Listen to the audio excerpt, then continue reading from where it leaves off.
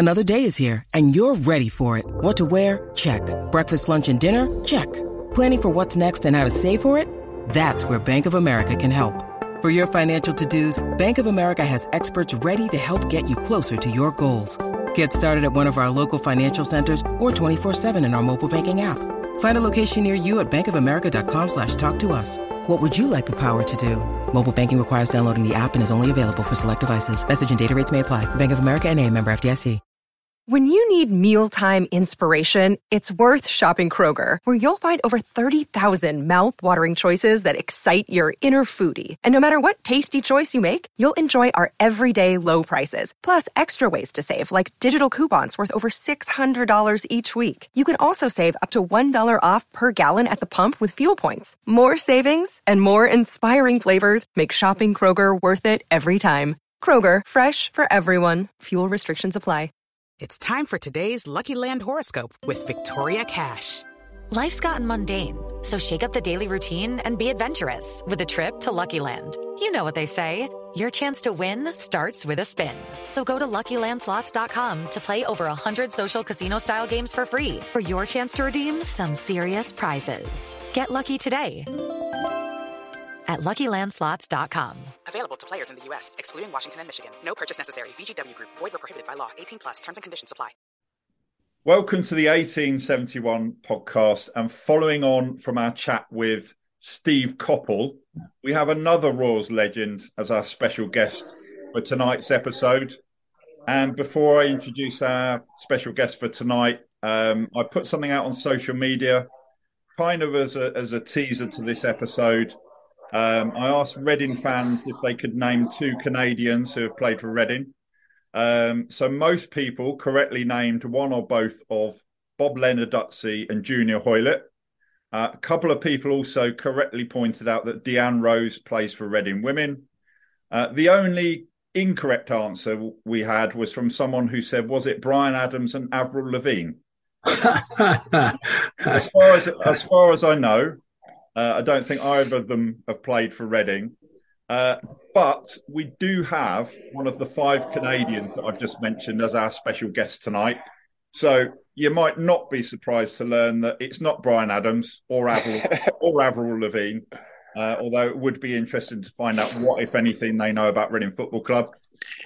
It's also not Deanne Rose, although we are expecting to have a current Reading FC women's player on as a guest very soon. And it's not Junior Hoilett. So I'm absolutely delighted to welcome the first Canadian to play for Reading as our special guest. So welcome to the show, Bob Lenarduzzi. Thank you so much for joining us. Oh, it's my pleasure. I'm looking forward to it. My memory's definitely being jogged, but I have very, very fond memories of my 5-6 years at Reading.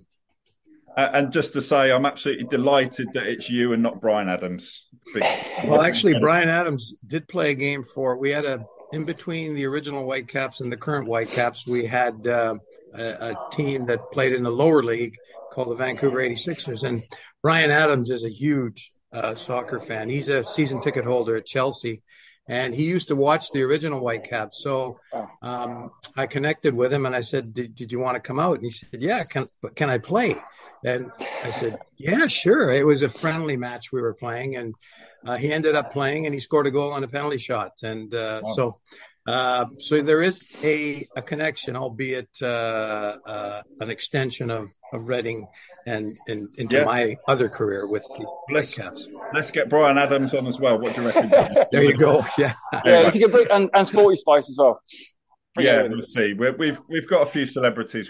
We've actually had a musician on. We have Martin Ware from Heaven 17, who's a Sheffield Wednesday fan, but he had a funny experience to tell us about a Reading game he attended. So that was good to get him on, and he sang a bit of one of their most famous songs. So that was good.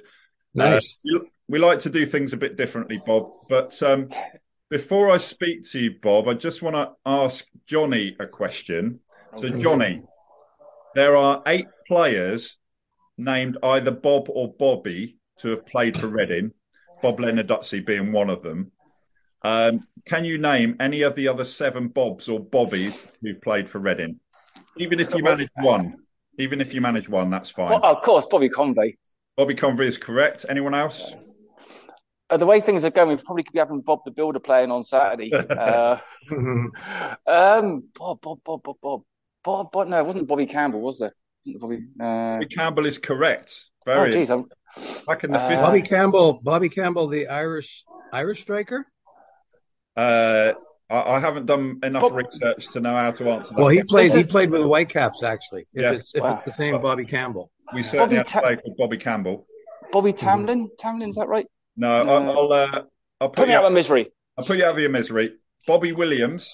Oh, yes. Yes. Joined Reading in 1969. There's a player called Bobby Eyre in the 50s, a player called Bobby Hunt in the 70s. My dad. Bob Hazel in the 80s. Oh, gosh, yeah. Might remember him. And actually called Bobby, but this was his nickname, Bobby Mihailov. So Boris Mihailov, who was known as Bobby. And Wiggy. Yeah, and other things besides. So look, Bob, by way of an introduction to you, you were born in Vancouver. You've played for Vancouver Whitecaps and other sides in Vancouver as well. You played for the Canadian national team, of course, and you currently work for Vancouver Whitecaps now as club liaison officer. And you were, as I said before, the first Canadian to play for Reading. You played for the Roars between 1970 and I think it was 1976. Correct me if I've got that wrong. And you made more than 70 appearances for the club. And you actually told me in our correspondence when we were arranging this that you were an apprentice at Reading at the same time as Steve Hetsky, really popular player for Reading back in the day.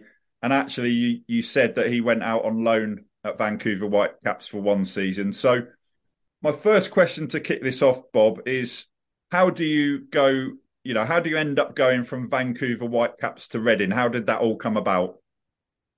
Just before I answer that, I actually think there is one other Canadian player that played at Reading, and he was actually prior to me. His name is Barry Keating, and he was there for, I think, a season.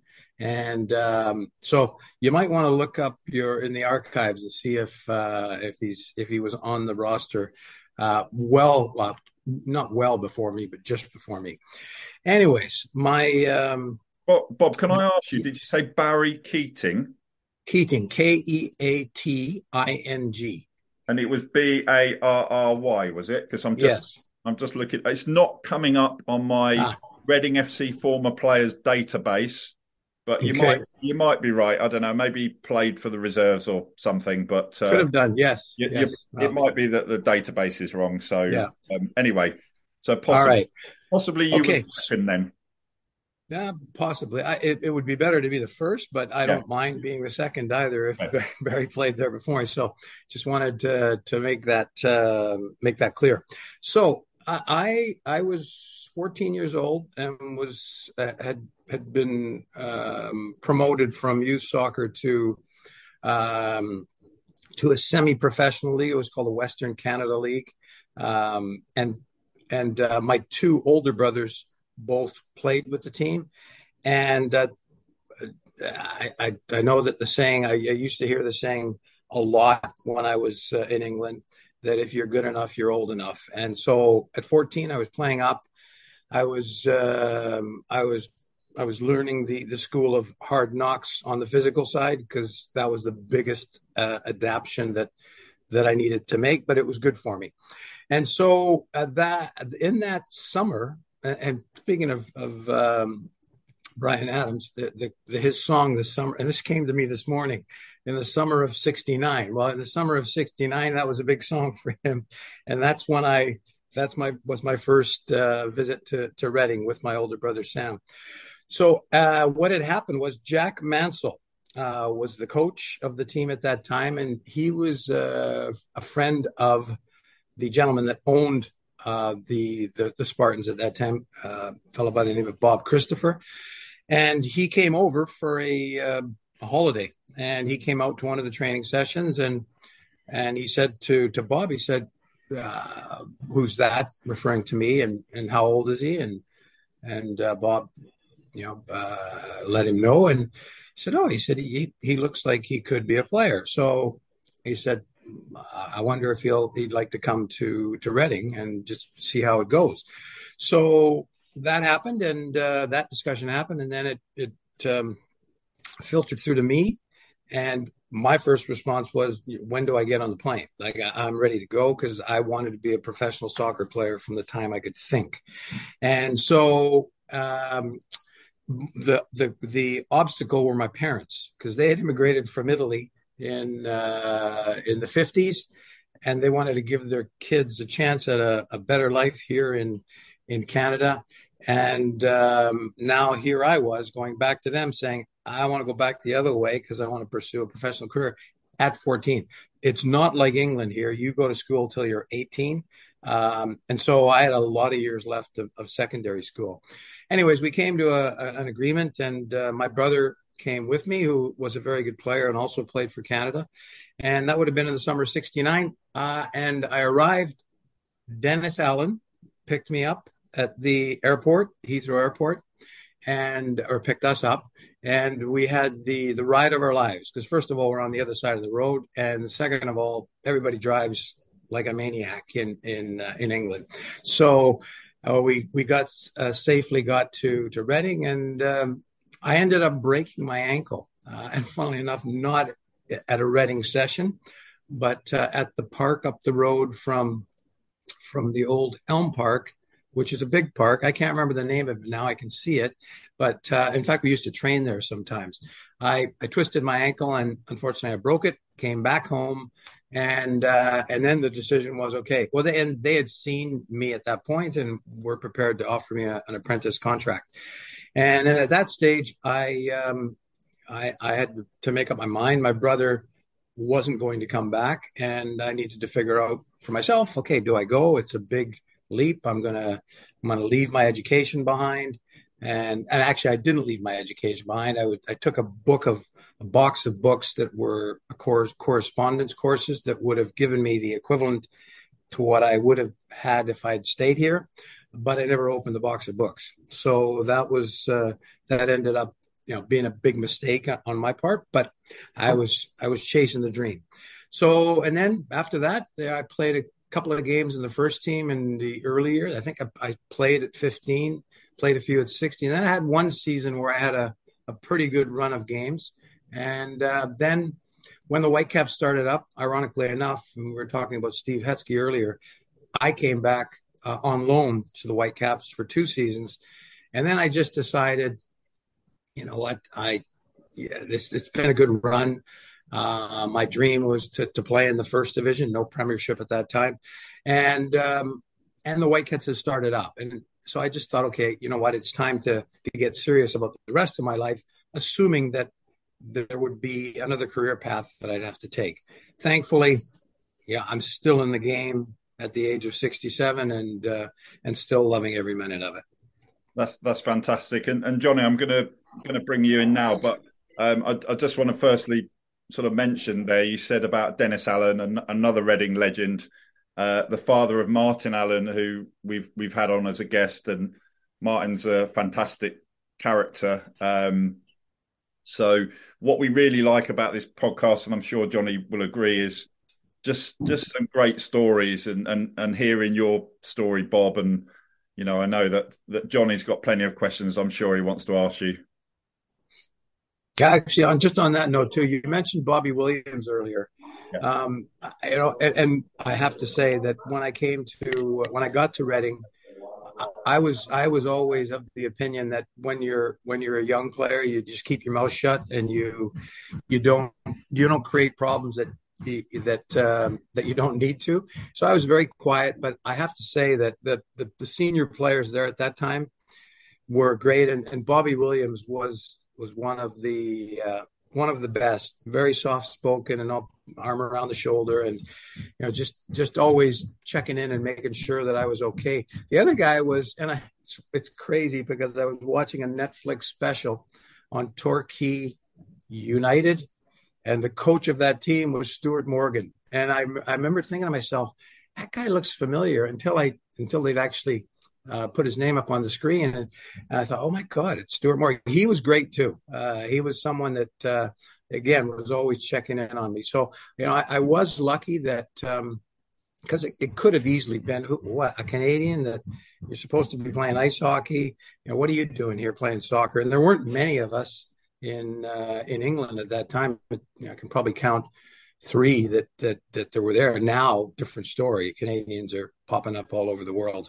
Yeah, and Johnny, I will bring you in a second, but you mentioned Bobby Williams there, Bob, and my father Brian Roach passed away last year as a former Reading director, and Bobby Williams was kind enough to come to my dad's funeral, so that was really good. Oh wow!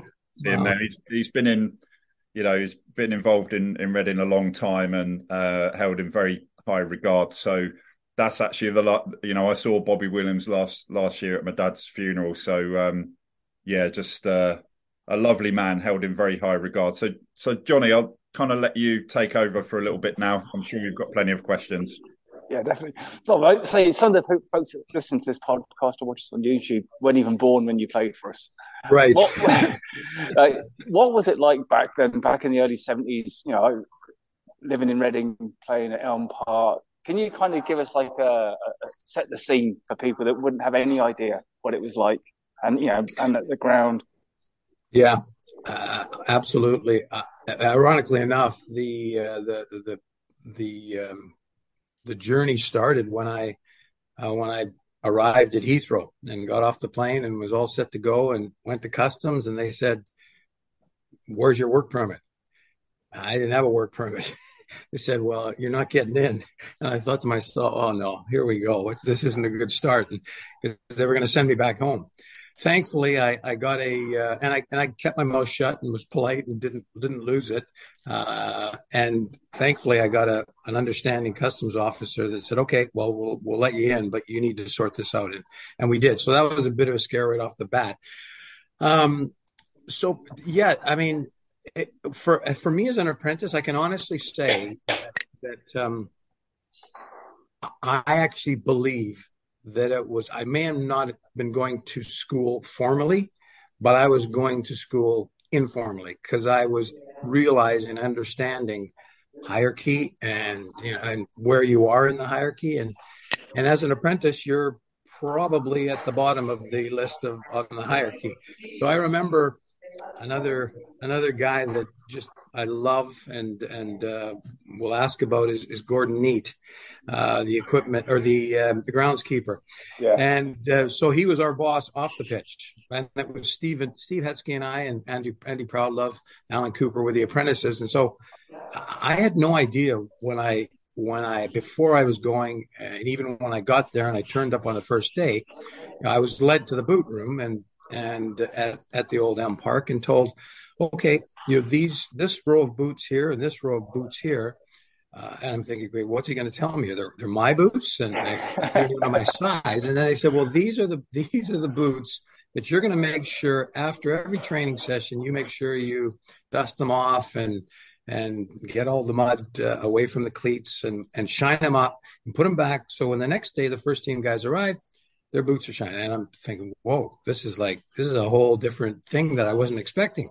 And then the next one was, and for a guy coming from Canada, I was taken into where the shower and the baths are. And there's one big communal bath. And I'm thinking, okay. And they said, this is your responsibility as well. You need to clean out the baths after the training sessions. And I thought, wow, like this is really, it's getting worse. And then the topper on all that was that after a first team game, after the first team game that I was at, on the Monday morning after the session, after the game had finished on the Saturday, I come in, we train in the morning, and then I get back and I'm ready to go. And Gordon says, oh, no, you've got a job to do. And so I get my broom, I'm given my broom and out onto the terraces and we're sweeping the terraces. So those, at the time, I wasn't really overly excited about doing all those things, but I have to say that what it did do was it made me appreciate that, yeah, before you get to, and it's one of the biggest issues now, even at our club, and I think globally, and a societal issue, that I think most kids, when they get to a stage, whatever profession they want to be in, they want to get to the top before they pay the dues. And I actually feel like it was a bit archaic, but it certainly provided me with a real good life's lesson on, okay, yeah, if you want to get there, then these are the things you need to do to get there. So that was that. So the playing side, I remember that we actually trained at that park that I'm referring to that I can't remember. We used to walk up there because didn't have a training facility at the time. The place that we used to go to, and I'll test your guys' memory here, is Ad West, which was a pretty good drive out to where we were training, but it was a couple of nice pitches. And we did that for a couple of years. And so, but we were always gypsies in terms of where we were training. And then the playing side, yeah, that was the best part. And when I made my first team debut, it was against Colchester, I think. And it was around the time that they beat Leeds in the FA Cup, and a shocker. And I got a few games in, but I got the bug, and I really was excited about, cracking the first team at whatever age. And again, I can't remember, but I think it was probably 3 years in where I actually had, of the 44 games that were played, I think I had, upwards of 30, 35. So I had a good run that season. And then after that, it was more like spot duty. And that's when I decided it was time to look at the rest of my life and figure out what I was going to do with it.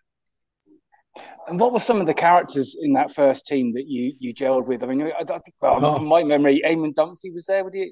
Eamon Dunphy, funnily enough, Eamon Dunphy was there, and he was like a cartoon character, because he would come in for training, and I think he was in London at the time, and he'd come in for training on the train. He'd be reading he'd have his paper, he'd get to the ground, put his boots on, go out, and clearly it was a sign of things to come, because he's a very significant journalist right now, and he's got opinions, and I think he probably creates a lot of discussion, a lot of which will agree with him, and most which won't. So I don't think he minds that, though. But funnily enough, that's another story that's just an unbelievable connection. That when I got back to Vancouver in the 1980, our coach was John Giles, the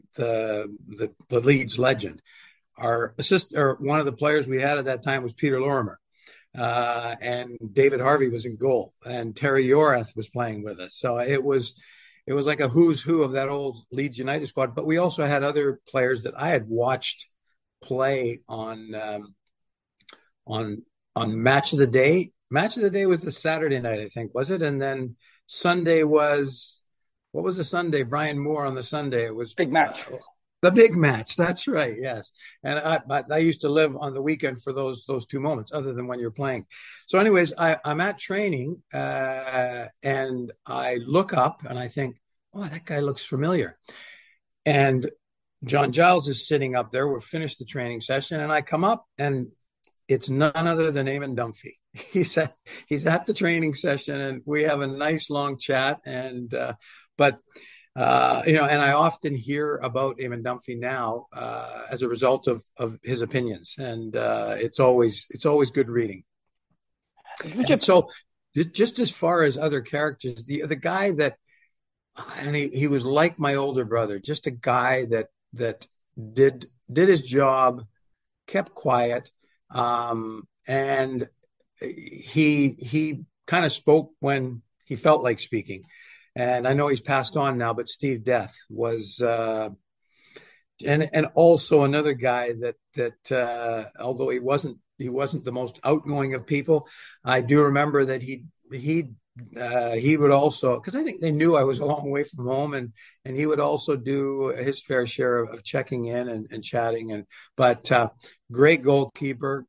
I mean, he's when you talk about goalkeepers now being able to play out of the back with their feet, I think he was way ahead of his time, because in the five-a-sides, this is another memory I have that won't mean much to people, but on Fridays was, other than game days, it was the most anticipated day, because what would happen is we'd play a five-a-side, and we'd go up to the back on the opposite side of the changing rooms and the main grandstand, and at the top of that terracing there was a concourse, and it was just big enough for a good five-a-side.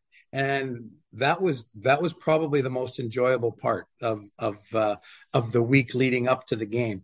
And he would play in those games, and he was always the best player, and he would always be scoring a lot of goals. So I think he was a keeper, obviously a keeper, but he was more of an outfield player at heart, but a really solid guy. And then there's Robin Friday. And I had a good chunk of time with him too. I think it was a couple of years when he arrived, and then he took off. But I remember I actually set up a goal that he scored, and I think we were at, of all places, Workington, which is I think it's on the border of Scotland, right? Yeah. So we were there, and I sent a cross in from the right. I was playing right back that game. I got forward, and I sent a cross in, and it was swinging away from Robin. And it was going to be a diving header, but he wasn't going to get there, and he knew it. And he came out to the side of this here and punched it, and it went in. And he gets up and he's celebrating the goal, and we're all celebrating. And I actually got to him to say, "Hey, great, nice goal." And I said, "Did you hit that in with your hand?" He said, "Yeah, sure, yeah, but it's a goal," and it stood. The original hand of God. Yes, exactly. Yeah. Exactly. Was he that off the pitch? Like, did you ever manage to socialise and last a night out with him? Oh yeah. No, we would go into town, and he was much like what he was on the pitch. He was a real free spirit, carefree guy, and just beat to his own drum. And I think that was one of the reasons why he was as good as he was. But it might also be one of the reasons why, that career didn't go where it should have gone, because of his ability. I read the book actually by the lead singer of, what band was it? The greatest player that never won. What was the name of the story? Paolo Hewlett and the guy Bonehead from Oasis. Yes, that's right. Yeah, and the name of the book was The Greatest Player You Never Saw, I think. Yep. Greatest footballer you never saw. Yeah, and when he got, and I had left by the time he'd been, I think Cardiff paid to get him to the club, and apparently that didn't work so well, and I do think too that, and I remember Charlie Hurley having made comments in the book about how he managed him, and he was in terms of the man management side, I think he dealt with him well, and I think he knew that also too, whatever Robin was going to do, he was going to do. So you needed just to try to manage that side of it. But I mean, in terms of ability, yeah, he had as good of ability as any player I've seen, but loved all of life too much to just channel all of his energies into that. Yeah, Bob, I just wanted to ask you to elaborate on that really with Robin Friday, because obviously a lot of people, won't be old enough to have seen him play, but will have heard about him. Now he's sort of been compared over the years as the sort of the George Best of Reading, that kind of level of talent. So where would you? I'm not saying if he was playing now, because that's like a difficult thing to think about. But my question really is, how good was he? Because obviously Reading were in the lower divisions back then, but he's widely regarded as one of the greatest players you never saw, as per the book title. How good of a player was he really? Well, he's the kind of player that I think, when I speak from the point of view of when I watch the game, I like watching a game, and in particular players that do the unexpected. and he could do that, and he did it virtually game. He'd always do something in a game that you looked at and you thought, wow, like that was really impressive, and most of us couldn't do. So I just based on that alone, I think he's the kind of guy that would put bums in seats. And I know at that time when he arrived, where did he come from? Did he come from Hay? What was his non-league club? Was it Hayes United? Yeah, Johnny, I think so. That sounds about right. It was Hayes, wasn't it? Yeah. So they played against him in the cup tie, didn't they? And then that's right. And I played in that cup tie as well. Yeah. So it's when he arrived, it was kind of an unknown, but clearly, probably having played against him, the management team figured, okay, this is a guy we should invest in. And then when he got there, he just took off. He was scoring great goals. I mean, I remember him making slide tackles, and there's not many forwards that like making slide tackles, but he would work his ass off to try to win the ball back as well. And in terms of where would he fit into the not even the current game, but where would he fit in? I think if he had, and I hesitate to use the word discipline because in his mind he was disciplined, but as far as just making the game that he played a priority, and the social side and the life outside of the stadium and the people that wanted to be around him, and if he could have managed that side better, I think the sky would have been the limit. But I think he probably, if he were around now, he'd tell you I wouldn't do it any differently. I'd be doing exactly the same thing, and you live your life to the fullest, and in his mind that was to the fullest. And who are others to say, well, you were wrong? Because if he enjoyed his life, he enjoyed his life. And Bob, just talking about your time as a player at Reading, so for people who are not really aware of that time, what it was, Johnny asked you what it was like back then. So sort of tell people what formation did Reading used to play in those days? Did you play in the same position? What position was that? Yeah. What was the sort of system, and how did you fit into that? Yeah. Well, we didn't have the Christmas tree back then. That wasn't a formation. It was pretty basic. It was a 4-4-2. I don't know if we ever played with three at the back because that wasn't something that was being done at the higher levels. And normally, it's in the sport of soccer, it's normally the teams that have success that dictate what the others are going to do. Well, if they're doing it, then we need to be doing it.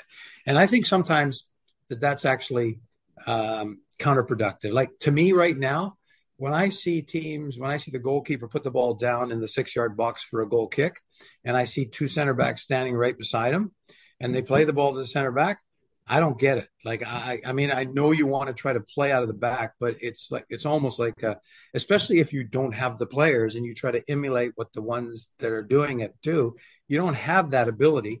And it's one where, okay, do you really need to do that? Let's just get everybody forward and knock it long. So, but 4-4-2, I played for the most part as a fullback, as a center back, played some games in the middle of the park. I think I scored a few goals. I remember 2 of them, and I think, is that it? 2, probably. Yeah, I don't know if you've got Well, again, according to the Reading FC former players database, it was 2 goals. 2 goals, and let me see. Those 2 goals were, one was against Scunthorpe, and the other was against. And I remember running from the halfway line. And I was in midfield, and we were on a break. And I got ahead of the guy that was marking me, and I think it was Dick Haben that actually took it to the end line and laid it on a platter for me. And had I missed, it would have been the miss of a lifetime. But so I just tapped it in. But I remember the 2 goals well. I wish there were more that I could verbalize for you. But most of the time, I was a defender. Yeah. So in terms of systems, yeah, it was pretty basic, and you all understood what your responsibilities were. Overlapping fullbacks, I think that it was around the time where that was starting to become what fullbacks should do, not just defend, but get themselves forward. And I enjoyed that as a fullback. And the coaches I had, Jack Mansell didn't. I think he was gone into my first season, and he's the guy that brought me there. So I was panicking a bit after that. And then Morris Evans, I think, took over for a little bit, and then Charlie Hurley came in, and Charlie Hurley was very good to me as well. Like and it would seem foreign that this could ever happen now, but our pregame toast and coffee was at Charlie Hurley's house. We would arrive there, and that's where we would meet pregame. And it's one of those things that stuck in my head because we were watching the television was on, and there was a hockey game on, a National Hockey League game. And I looked, and I saw the emblem in the center ice circle, and it was the Vancouver Canucks. So that game was being played in Vancouver, and I was so pleased to be able to say to everybody, "Hey, stop! Look, that's."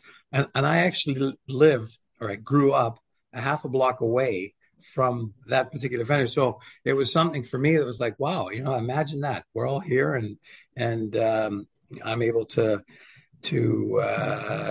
refer to where I come from.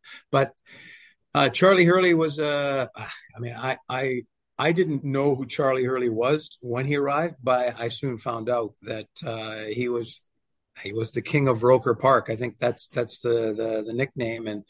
And he was, and I remember talking to John Giles about him when he was John was coaching at the Whitecaps, and he said he was the guy, the innovator of the center backs playing. It wasn't just woof it; it was get on the ball, play your way out of the back, and he was a big guy as well, and obviously very good in the air. But he seemed like what would be now the prototypical type center back because everybody's expected to play now, and even the keeper. That position has evolved to, you're not worried about whether they can make saves or not. You're more worried about can he play with his feet. And so, yeah, the game has evolved a lot since then. But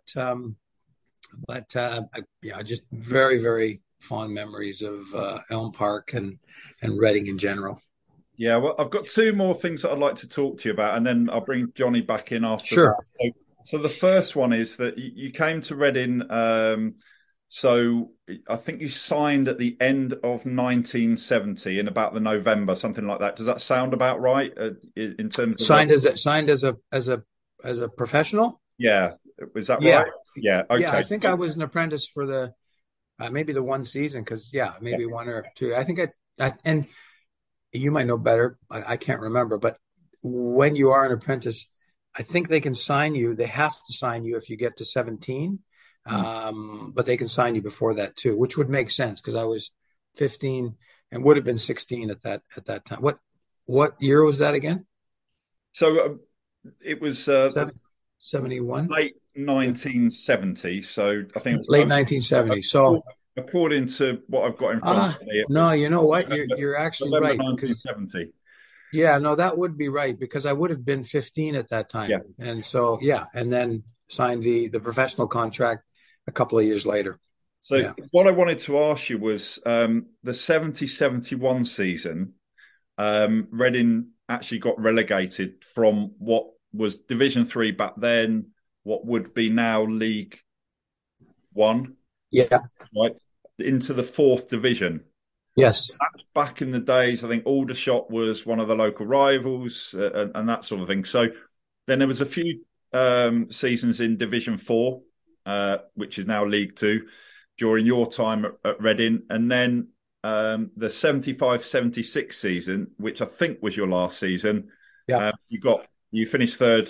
And you got promoted, didn't you? Finished third, got promoted. And I believe that was the case, yes. That was in your last season. Yeah. So what was that like? Yes. Have that experience of first season, you got relegated, and then the next few seasons, you're kind of actually, I think, 72-73 finished 7th, 73-74 finished 6th, following season 7th, and then the following season 3rd and got promoted. So it felt like you were doing well for a few seasons.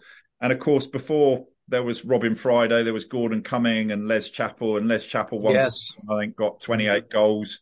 What were some of the highlights in terms of whether it be players, games, memories? What are some of the kind of key memories that you take from that? Well, actually, not long after I arrived, and you would probably know this because it was a very, I'm assuming a very famous match. But at that time, they had the Watney Cup, which was what the highest goal scoring teams from each division would go in. And who are they playing? And the first game I'm watching is Man United, and they're loaded up. Like, it wasn't like they sent their second team. It was Best. It was, I believe it was Best, but definitely Bobby Charlton, Alex Stepney in goal. And I'm sitting there thinking, oh wow, like this is great. Well, I never saw. I did see Arsenal. In fact, I was on the bench for that game against Arsenal in the FA Cup, and it was a competitive match. But so that was my first game, and it was probably something that I got overly excited about, because it's after that type of opposition, then it got to, okay, now it's the grind of the fourth division at that time. And but the game against Man United was a very competitive match. After that, and after I made my debut, I remember one match very vividly, because I think we were competing with them to go up at that time, and it wasn't that. I can't remember what stage of the season it was, but it was against Colchester, and we had, I think there was 14,000 people there, which would have been a pretty significant crowd for that time. And I remember it because I remember doing something that I thought was really, really special. And then I was involved in the equalizing goal that they scored. And I soon came back down to earth when I got back to the changing room. So the thing that I did was I was running back towards my own goal, and the Colchester player had cut off the back pass. And so I was facing my own goal, and I didn't have a lot of options. The safest thing to do would have been to play it into touch and regroup. But I looked across and I thought the right back was open. But it was a dangerous ball, because if it gets cut out, they're on their way to our goal, virtually uncontested. So I decided that I'd hit it. I looked down and I just whacked it across, and it ended up in front of the fullback, and he's now on the attack. And I remember thinking to myself, that was good. I like that. Towards the end of the game, we're 1-0 up, and I was the striker, marking him tight, and he managed to wriggle in the box and whacked it in the top corner. And when we got back into the changing room, I believe it was Charlie, it would have been Charlie Hurley, just tore a strip off of me and said, how do you let that happen? Like, we're winning 1-0. All you need to do is just make sure you stand in front of him hitting the ball towards the goal. And all I could do is put my hand up and acknowledge, yes, you're right, boss. Sorry about that. So, but in terms of crowds, and the game against Reading, or the game against Arsenal, I think was in the 73, 74.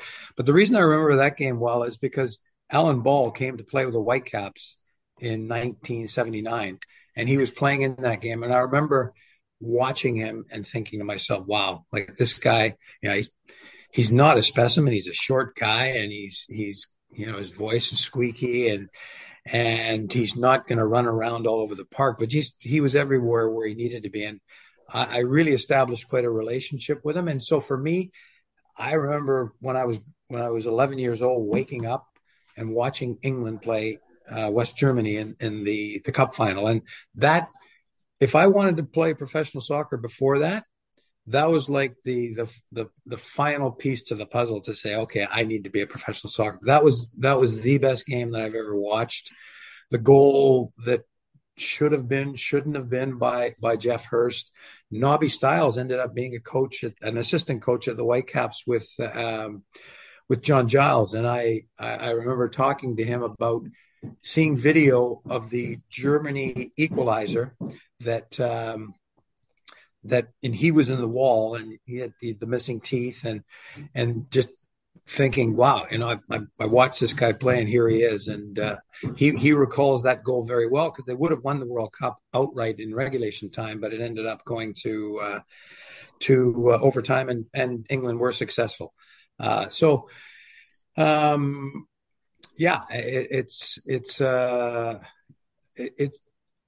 I actually went to Reading, if I had been older and had more common sense, I would have never done it because it was a real risk to be taking, leaving school and taking a chance on something that you're an injury away from being in a position where you don't have a lot of alternatives. But thankfully I did. And thankfully it led to it was the basis for a career that, I've enjoyed ever since.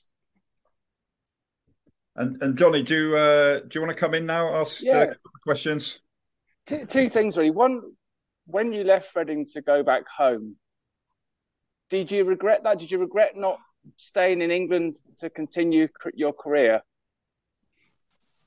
I had regret in my mind because I had no idea at the time of the Whitecaps starting up. We were getting in a 32,000 seat venue. We were getting maybe 2,000-3,000 people, and so as that was evolving, I was thinking to myself, did I make the right decision, and is this going to last? And then our first, not our first coach, but Tony Waiters, who passed away a couple of years ago. He settled in Vancouver. He was at Plymouth Argyle at the time, and he came over to coach the team. And his connection to England brought in players that, again, I was watching on the weekends, match of the day, and so it was Phil Parks, it was Roger Kenyon, John Craven, all players that, Mark, you'd probably remember, I would think, but maybe not so much you, Johnny. But I remember thinking to myself, okay, well, this is going in a different direction now. Now I'm playing with guys that I was worshiping when I was sitting at Reading watching the two broadcasts over the weekend. And then things started to take off. And by the time we got to 1979, we were playing in front of 32,000 people a game. And then we moved into a new stadium in downtown Vancouver that we were the first sporting event, and we had 60,000 at. So for those 10 years, it just went from being literally nothing and looking like it was gonna go under to just taking off. But excuse me, ironically enough, there was a 5-year ascent from 74 to 79, and that was the height of it. And then the next 5 years, we had 24 teams. We lost 5 teams a year, and we were down to 9 teams left in the league, and the league folded in 1984. And that's where the scrambling started. How do I stay in the game? And every time I thought that I was going to have to get a real job, because I didn't ever consider what I did a real job. It was what I did as a kid, and now I'm getting paid a few bucks for it. So I thought I was going to have to go out there into the real world. And every time I thought I was going to, something would come up, and I stayed involved as a player coach, as a coach, as a coach for the national team for two cycles. And then went into the front office, was the GM, was the president up until 2018, and now still involved as a club liaison and assisting different departments within the club. So, yeah, if someone had said, "Can you see that evolution?" when I was at Reading, I would have said, "I don't think so." So, all good. Did you ever play against George Best? In the American I did, League? yes, I did. When he was at the Los Angeles Aztecs in 1974, actually.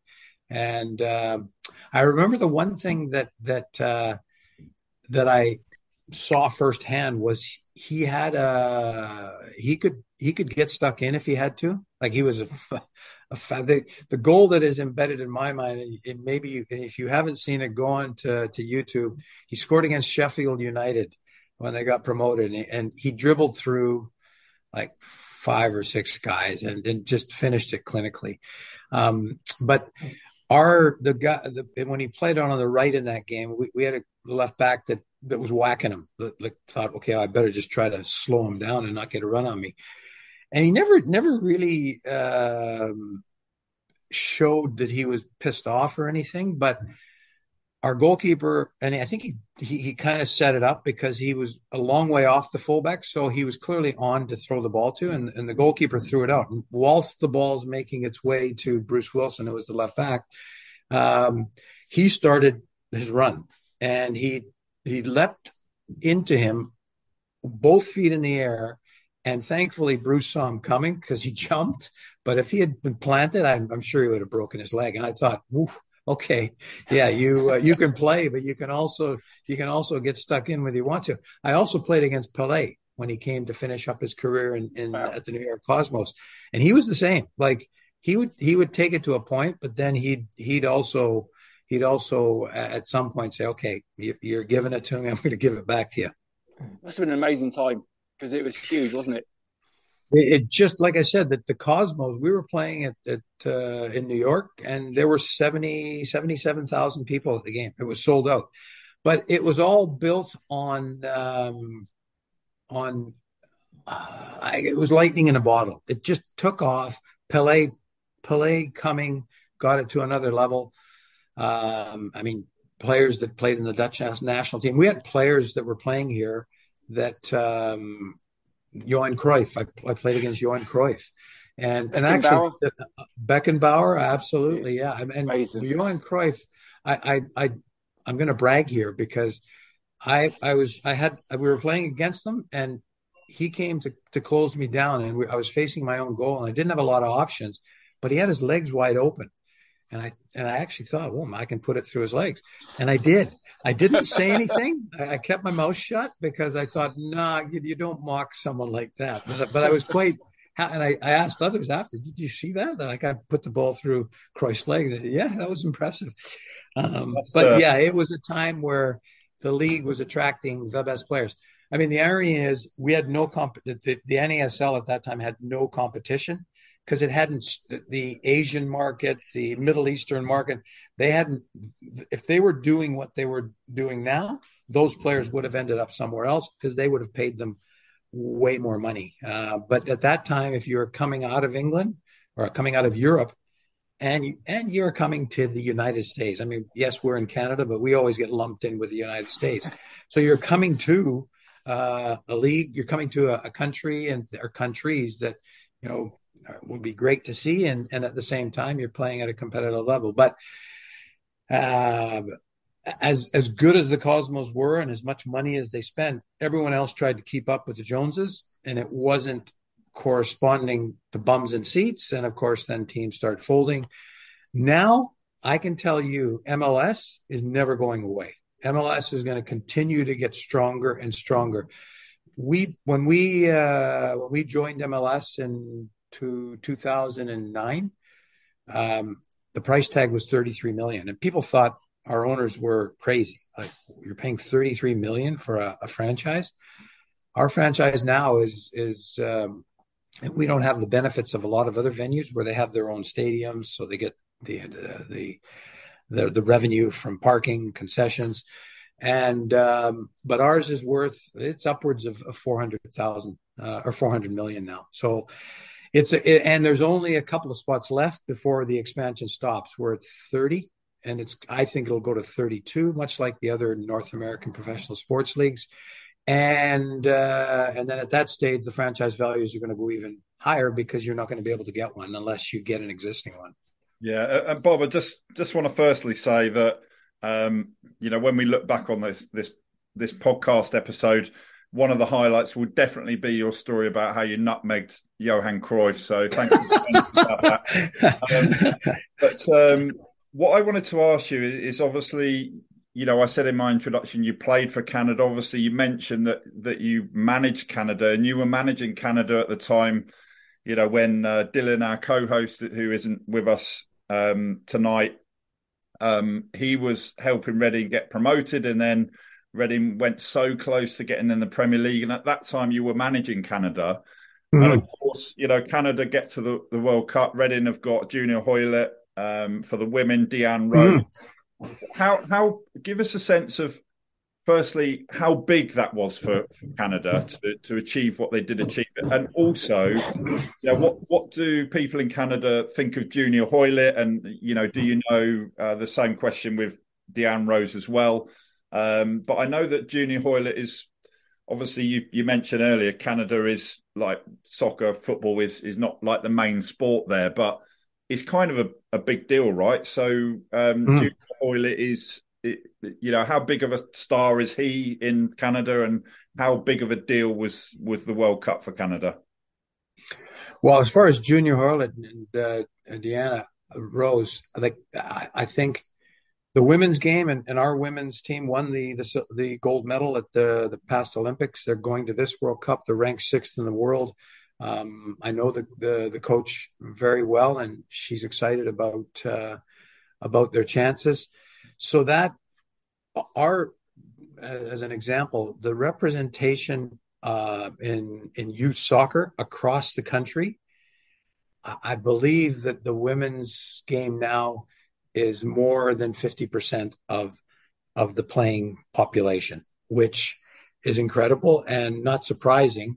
But there will be a women's league starting up in 2025 that our club have committed to. There's two cities that have committed, Vancouver and Calgary, but there will likely be 8 by the time it starts up. There's a lot of interest in it. So, and the fact that women are going and playing abroad, and the fact that those opportunities now exist, I think the women's game is on a huge upwards trajectory with the way that things are going. So, and as far as the men's side goes, you know what? If the penalty, Alphonso Davies' penalty, and by the way, a Whitecaps graduate from our development program, we sold him to Bayern Munich. If he had scored the penalty, I don't think it was a question of we would have won against Belgium. I think it would have been how many were we going to win by. I was sitting watching, and I could not believe how aggressive and how well we were playing and how they couldn't get out of their end. And the penalty was early. So if it goes in, I think it's like, whoa, this is a win. To me, that was the pivotal point in the whole of the tournament for Canada. And then we come out against Croatia, and it's incredible. Like we're dominating. We get the first goal, but Croatia were a group of seasoned pros, and clearly their reputations had been hurt by the comment that John Herdman made. But I think John made the comment and realized pretty quickly that, okay, maybe I should have framed that differently. But regardless, it wound them up, and I don't think they needed winding up. But I thought that what it did was it provided a basis for 2026, and Vancouver are one of the cities that are hosting. My hope is that we get the Canadian boys playing out of here. It'll be one of two countries. It'll be Toronto or Vancouver, and my hope is that we get that. I don't think both of the cities will feature in that, because it's just too great a distance, and there's time differences. And Junior Hoylett, like I'm familiar, and anybody that knows the game, and there are a lot of people that do, but most that were tuning in for the World Cup were like, there's a lot of excitement around this group of players. Don't know a lot about it, but let's watch.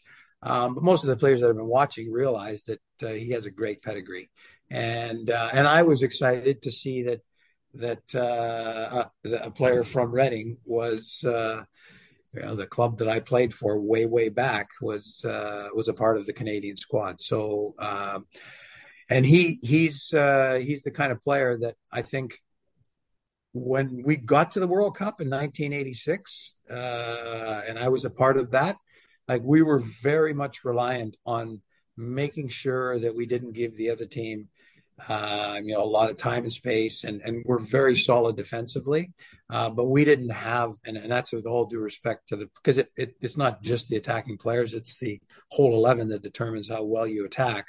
But when you look at the pieces that we've got now and the pieces that we're continuing to add,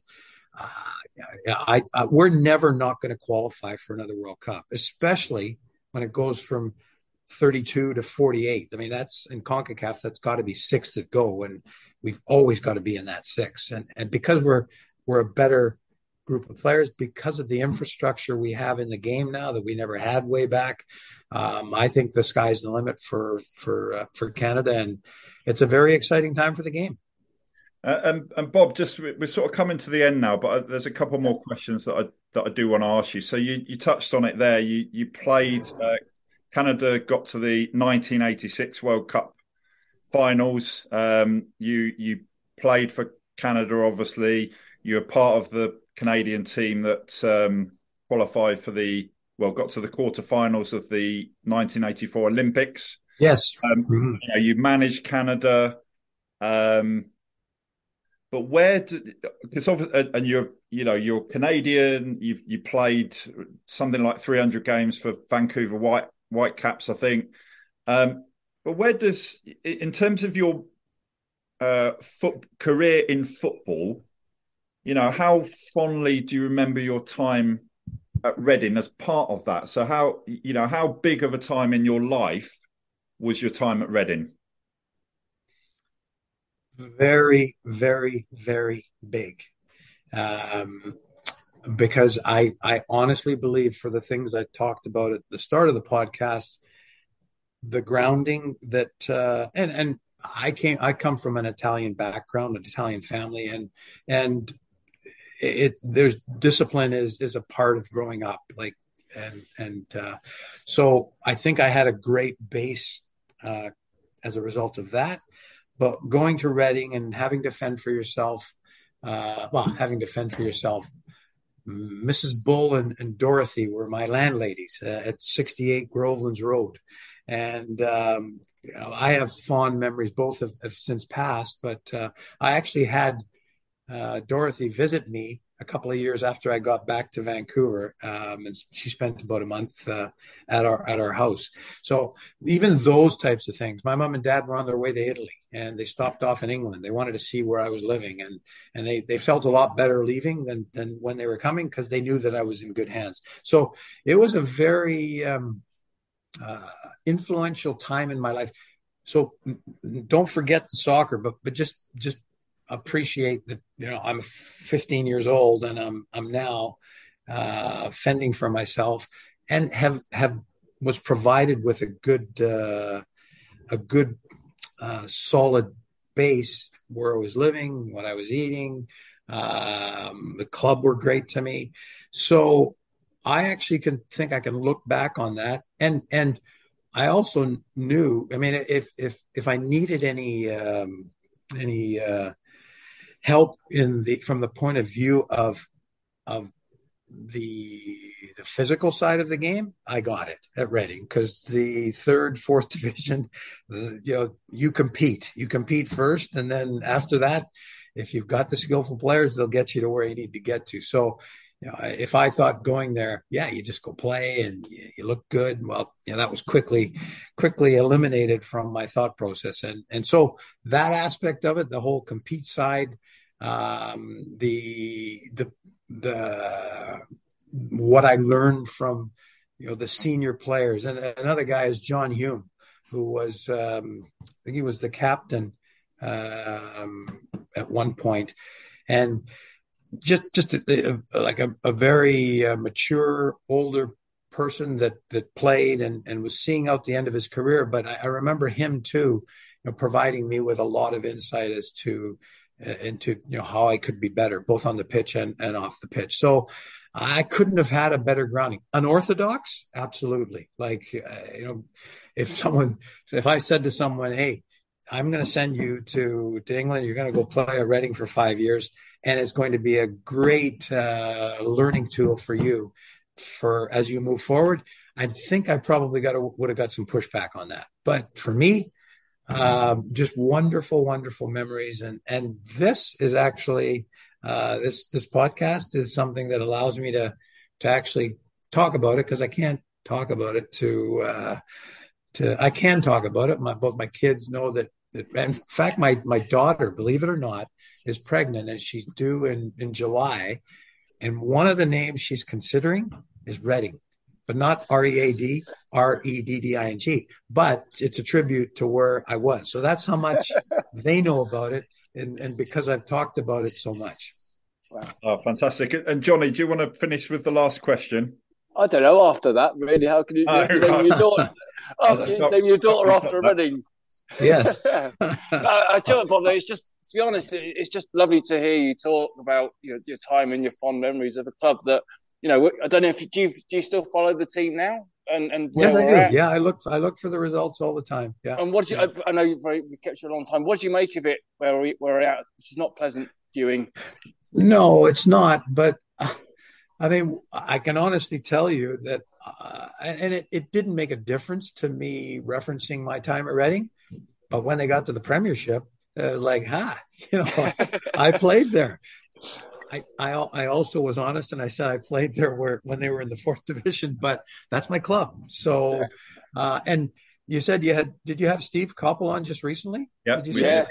Wow, that's impressive, and because he obviously was the guy that was the architect of a lot of that, and a very, very good player in his day. So I'm honored to have actually been in his company on this podcast. No, well, the honour's all ours, Bob, and thanks ever so much for joining us. Really, really appreciate you coming on. So a big thank you to you. It's my pleasure. And when I know that I had a problem connecting with you, but and then when I did, the podcast didn't exist anymore. And then when I got the note from you to say it's back on again, it was like, great. Yeah, this is something I was looking forward to. And I have thoroughly enjoyed going down memory lane with you guys. So thanks very much. We've thoroughly enjoyed it as well. So I'll forever remember now when you nutmegged Johan Cruyff. Yeah, I don't want to sound like arrogant about that either, because it's a story that you should be telling. I tell it very sheepishly, though. That's why I make a point of saying that I didn't say anything, because normally when you nutmeg somebody, it's like, oops, but not in that case. Yeah, well, we had a situation at Reading in the 90s when a player did that to Jimmy Quinn, and it didn't end well. So no. Yeah. So well, as I say, thanks ever so much for Bob. It's been for joining us, Bob. It's been an absolute pleasure and an honour. And you are a Reading legend, so thank you. And very very good to reminisce with you, I would say, Johnny. Thank you. And that's the thing that pleasure. Yeah, likewise. The thing that I didn't say, and we'll finish on this note, is I did get a chance to come back when I was the national team coach. We had a few players. Craig Forrest was at Ipswich that I visited, but I made a point of getting to Reading, and I came with our current owner of the Whitecaps, and boy, oh boy, was I ever shocked when I saw the new stadium. I just thought, wow, like it's come such a long way. And I think it was probably a championship at the time when I visit, but yeah, just really, really impressive. So that's also exciting for me too, to see how the club has evolved from the point of view of and I'm not going to take anything away from Elm Park. Elm Park is stuck in my brain forever as a place that I thoroughly enjoyed. But yeah, really impressed with the new stadium. So thanks, guys. Thank you, Johnny. Thank you, Mark. And I look forward to staying in touch. All right. Definitely. Yeah. Thank you, Bob. Okay. My pleasure. Take care. Ciao. Bye-bye. Sports Social Podcast Network. With Lucky Land Slots, you can get lucky just about anywhere. Dearly beloved, we are gathered here today to... Has anyone seen the bride and groom? Sorry, we're here. We were getting lucky in the limo and we lost track of time. No, Lucky Land Casino, with cash prizes that add up quicker than a guest registry. In that case, I pronounce you lucky. Play for free at LuckyLandSlots.com. Daily bonuses are waiting. No purchase necessary. Void where prohibited by law. 18+. Terms and conditions apply. See website for details.